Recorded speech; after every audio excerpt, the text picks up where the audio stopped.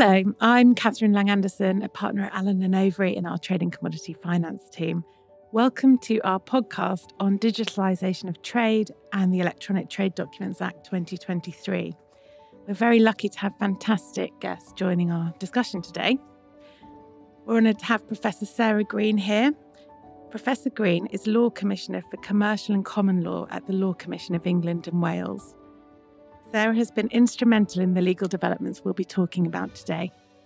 We're also lucky to be joined by Rogier van Lammeren, who is Managing Director and Head of Trade and Working Capital Products at Lloyds Bank, and Alex Waits, who is Sales Manager at Enigio. Enigio is a tech company offering digital solutions and is a current Views cohort member. Welcome to part 2 of our two-part series on the Electronic Trade Documents Act 2023. Last week we spoke about the Electronic Trade Documents Act, why we needed it and how it came about. And today we're looking forward, focusing on some of the practical aspects of complying with the new law and what's next in the next steps of digitalisation of world trade.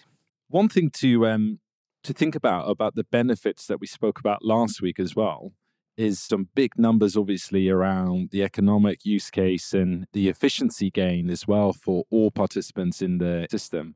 But what we didn't explicitly talk about is that whilst the Electronic Trade Documents Act is a UK law, between 60 and 80% of trade documentation globally is documented under UK law, right? So this law change, which has been eagerly awaited and is great to see it in place now, of course, is to the benefit of the UK economy, UK businesses, but not just the UK.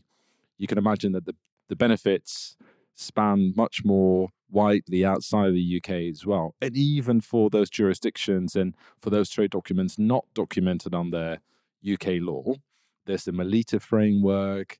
There's lots of countries internationally who are either adopting the Melita framework, the UN framework, to enable the digitization of trade documents.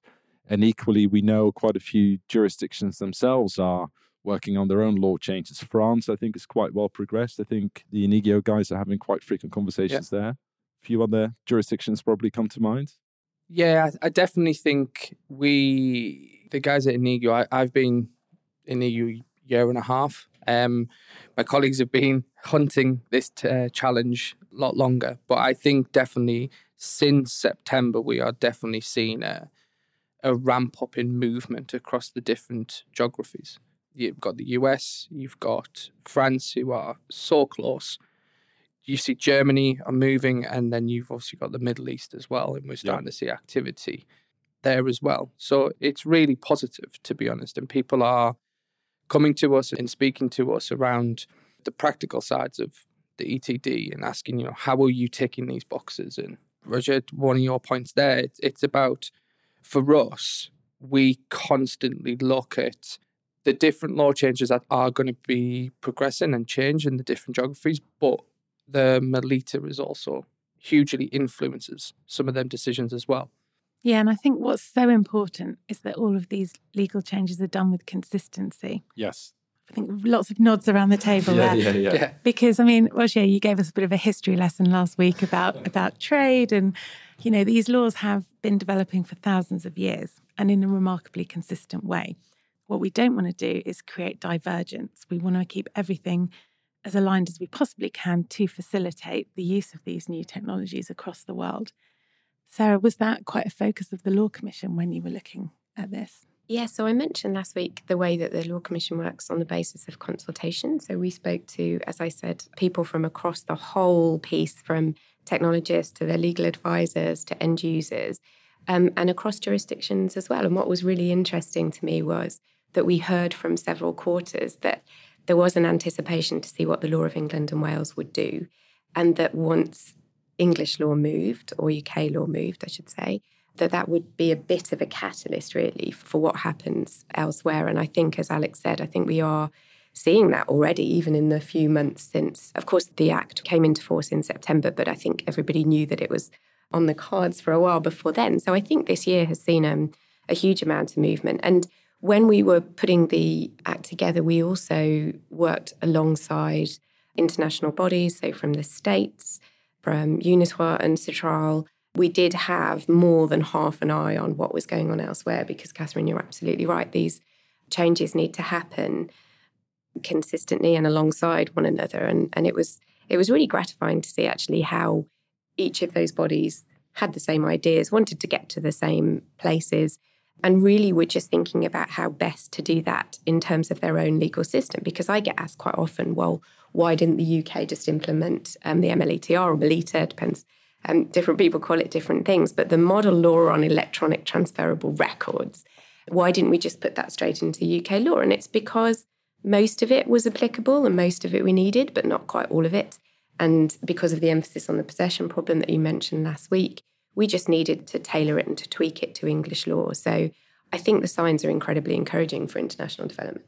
And I think I can sort of link into some of the conversations that I'm having currently outside of the UK, that there is certain geographies taking either a different view or a different process to what the UK did, but they are getting a level of pushback from some of the banks that I'm talking to, of saying it's all well and good doing that in this country, but once you step out of it with global trade, you need to think about that word, global trade. Yeah. Once you step out of that country, it has to work elsewhere.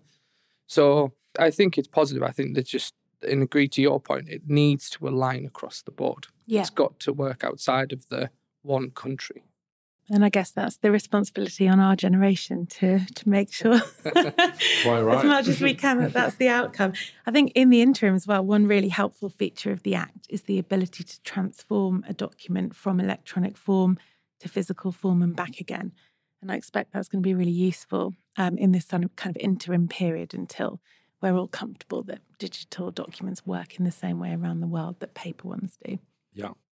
And in addition to that point around legal consistency globally, there's also a point to be made around system consistency or interoperability, which is often quoted across industry, which is a really important point. And one of the main reasons why at Lloyds Bank we chose to partner with Inegio, because their sort of open mindset to an open infrastructure for us is key, really. There are already loads of different participants across the broader industry, and that will absolutely continue to be the case, and we encourage that. Therefore, having a technology firm with an open-minded approach to, how to set their system up in the acknowledgement, they're not going to be the only game in town, which is absolutely fine, but wanting to set themselves up in such a way that they can work with a number of other technology company, banks, freight forwarders, shipping companies, corporates, and anybody else who's involved in global trade or international trade. Yeah, absolutely. I think for us, it's really key that it's open has to be, for us, is the center of what we do. There's no restrictions. You should be allowed everyone to work with your technology. Then the other side is as well, we want to sort of, and we've done this, there's evidence we've done this, but we want to work with the other technology providers out there as well, and if the person on the other side of the transaction isn't with us, then that shouldn't be a restriction. And working with the technology providers that the industry are using, in making sure that whoever we partner with from a technology perspective is obviously on the same legal line as we are. I think there is a theme coming out here, isn't there, of collaboration and cooperation. From an Allen & Overy perspective, that's one of the reasons we were so happy to have Inegio in our Fuse cohort at this time, while these big changes are coming through in law. Because I think, one really important thing for us is that the lawyers understand the technology that's available and how it's used. And on the other side of it, that as these technologies emerge, that we're very closely linked to the legal framework and how they should emerge in a way that fits in with what's possible as a matter of law. From a Lloyd's perspective, has all of this required a big change in your operational processes and how you're doing deals in a practical way? Not really, is the answer. Kind of goes back a bit to my previous point, the point discussed last week as well around building on established process and procedure that's been around for hundreds, if not for thousands of years.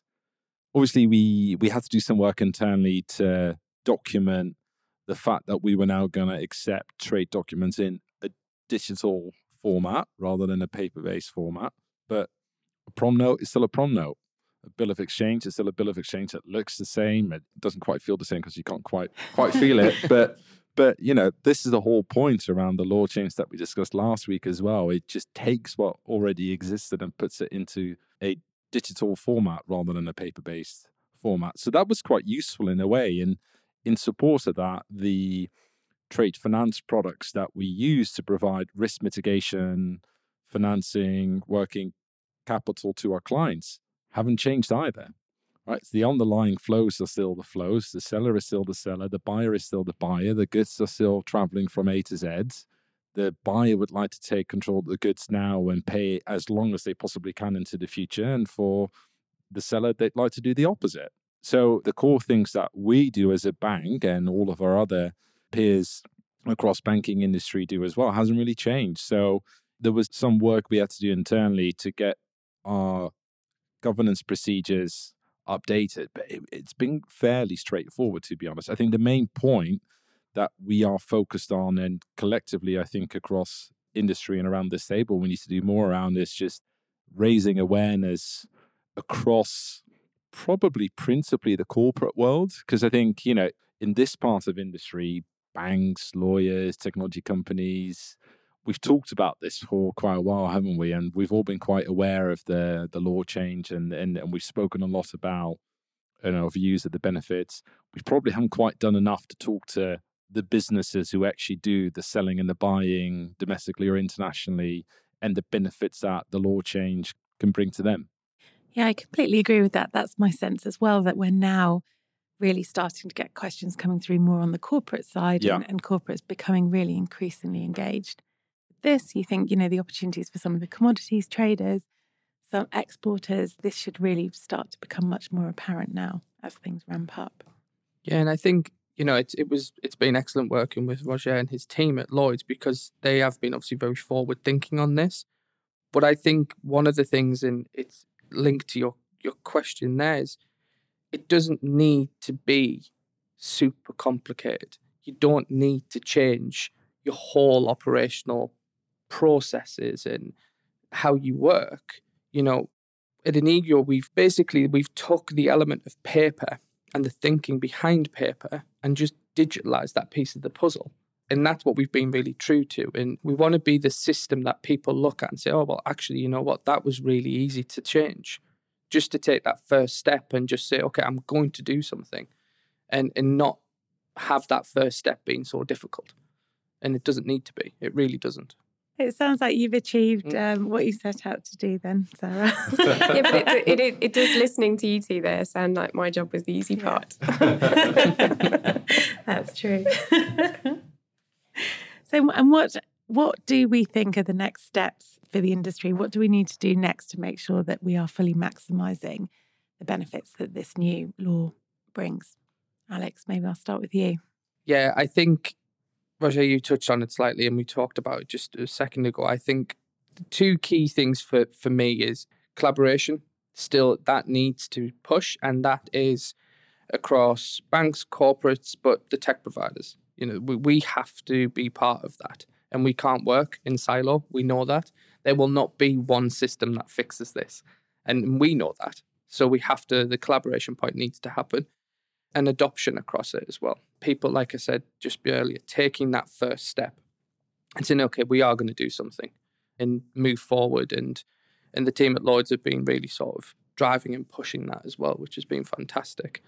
I would completely agree with that. And I'd like to add that, we just need to get on with it, which is easier said than done. But it really goes back to my prior point around sort of engagement and awareness across industry. There's a great group of people who have come together on the Future of International Trade Alliance, or the FIT Alliance. One of the things that they've asked all of the members to commit to is a target to have 100% of bills of lading issued in a digital format by 2030. I think currently we're at about sort of between 2 or 3%. So you can sort of see the scale of change that needs to be delivered in a fairly short period of time. But the FIT Alliance is a great group, and all the people who are on the podcast now should really make sure you investigate the FIT Alliance in a bit more detail and see what you can do to play your part, regardless of being in a bank or a law firm or a technology company, freight forwarders, etc. The DCSA and a number of other firms are part of the FIT Alliance as well. So there really needs to be a coordinated effort across industry to ultimately issue a digital version of these trade documents. Yeah, and I hope that there will be something of a snowball effect. As as we've already said, it's very early days at the moment, but also this law change was pushing at a door that very much wanted to be open. And I don't know how usual this is, but as this bill was going through the parliamentary process, there were actually quite a few parliamentary questions about what happens once it's passed. Will industry actually take it on board? Will it be easy to implement? And the responses to that were generally quite positive. And I think there was a sense that there would be these group initiatives, one of which you've mentioned. And of course, there's ICC that have been pushing for this for a while. So my hope is, and my sense is, that change will accelerate over the next few years. Because, of course, the other point, which is the point to make about natural human state, is that as these risks that at the moment seem quite unfamiliar and probably are quite unfamiliar, certainly with quite a few SMEs, that, they're used to paper. We've already said this. We said this last week as well, that paper's very risky, but it's a risk that everybody's used to. And these electronic documents are risky, and it's a risk or a set of risks that people are not yet used to. But of course, we'll get over that quite quickly, I think. And then once it's sort of recognised that those risks are in aggregate, I think, a lot lesser than the paper system, and they become more familiar, I think the change will increase. No, I agree. And actually, to that point, there's probably more that we can do to showcase some of the really great work already done after the law change. So at Lloyds Bank, we were the first bank to transact after the law change went live with a digital promissory note issued on the Inizio technology for our UK client. And yet, lots of other banks would have hopefully have sort of transacted on the Act since then as well. So yeah, there's probably just more to be done in terms of showing the benefits, using those examples to really bring it to life, I think. Yeah, and I think, Sarah, you mentioned this last week, but where we are today is not where, let's say, the perfect world, but you can't make that jump from paper to Nirvana, for example. There's a journey that everyone needs to go on, and that journey will only happen through adoption and people transacting. And that's what, I spend my days talking to different banks and corporates and technology providers. But I say to people, the first transaction you do, you will learn from, and the next, and then eventually you will end up at something from a technology perspective or an operation perspective that, okay, that's perfect. I've worked in operations, it's never perfect, but you will get there eventually. But unless you don't take the first step, that's not going to happen. And on the first step, you don't need to boil the ocean. It doesn't need to be complicated. And have you sensed, because you said you've been doing this for about a year and a half, have you sensed there any sort of softening over that time? Do you think organisations and entities are any more amenable or less scared? Yeah, I think I have actually. I think if I look to sort of day one at Inizio to today, the conversations are definitely more open, and people are starting to come to terms with, okay, yeah, actually, this isn't that complicated. This isn't the whole onboarding of a new platform or a new product. I don't have to go through all these internal processes. And I think, there's a lot of different parties pushing this, and we've got sort of the ITFA D&I is pushing it, Lloyds is pushing it, we push it, and you mentioned the others as well. So I think it is starting to soften, and the conversations are definitely becoming more meaningful and sort of investigatory. My prediction is that, Sarah, you are right about the snowball effect, and I think this will all happen increasingly quickly from now on. I mean, I remember not that long ago being at industry events and things, and people would be saying, oh no, we're never going to have digitalisation of trade. Yeah. Absolutely not. I remember that. Yeah, and we're not, we... So in the future, that's what will mark us out as being old, having these stories about bits of paper. And I think it will seem very archaic in our careers, pretty quickly. It's a miracle that we still have all these bits of paper flying about every day, really, if you think about it. No other industry globally.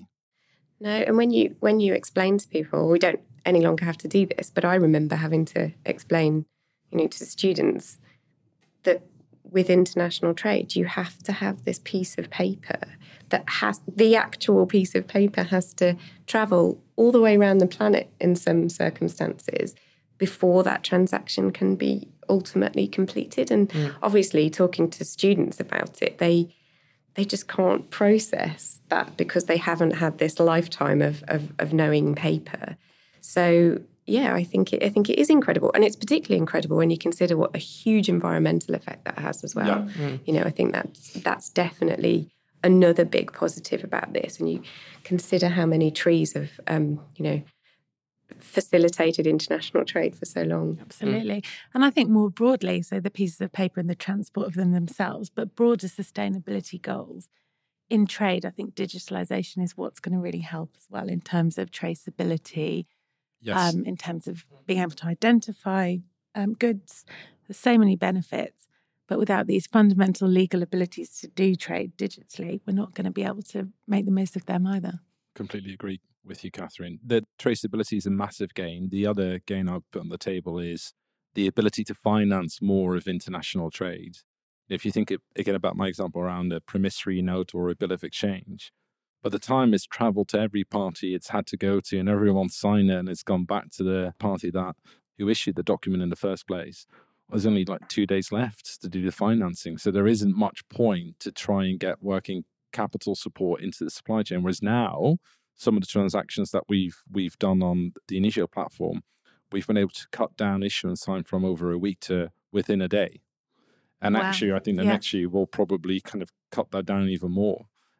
So all of a sudden, the ability then to provide financing into a company's supply chain on the back of that is humongous. And, one of the things we talk about often across industry is the trade finance gap, which I believe now stands at some incredible $2.5 trillion is estimated by the ADB.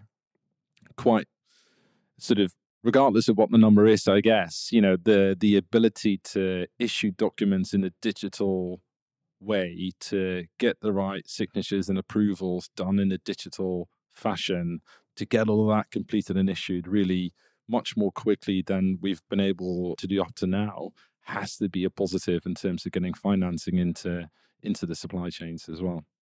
I think there's another aspect as well that, Roger, you spoke there about the reduction in that process time. But the fact is also that something we haven't touched on is we are living in a different world now where people aren't sat in an office 24/7 or 7 days a week. People are either at home or they're working overseas. So one of the things that we see is, okay, so if I do this electronically, I can be anywhere. Yep, and you haven't got to wait for that person to come back around to sign that piece of paper. Or we're seeing that is a driver as well, to be honest. Sarah, one other question I had for you was whether this Act solely looks at trade documents or whether it will be used, for example, in the context of promissory notes that aren't being used in a trade context.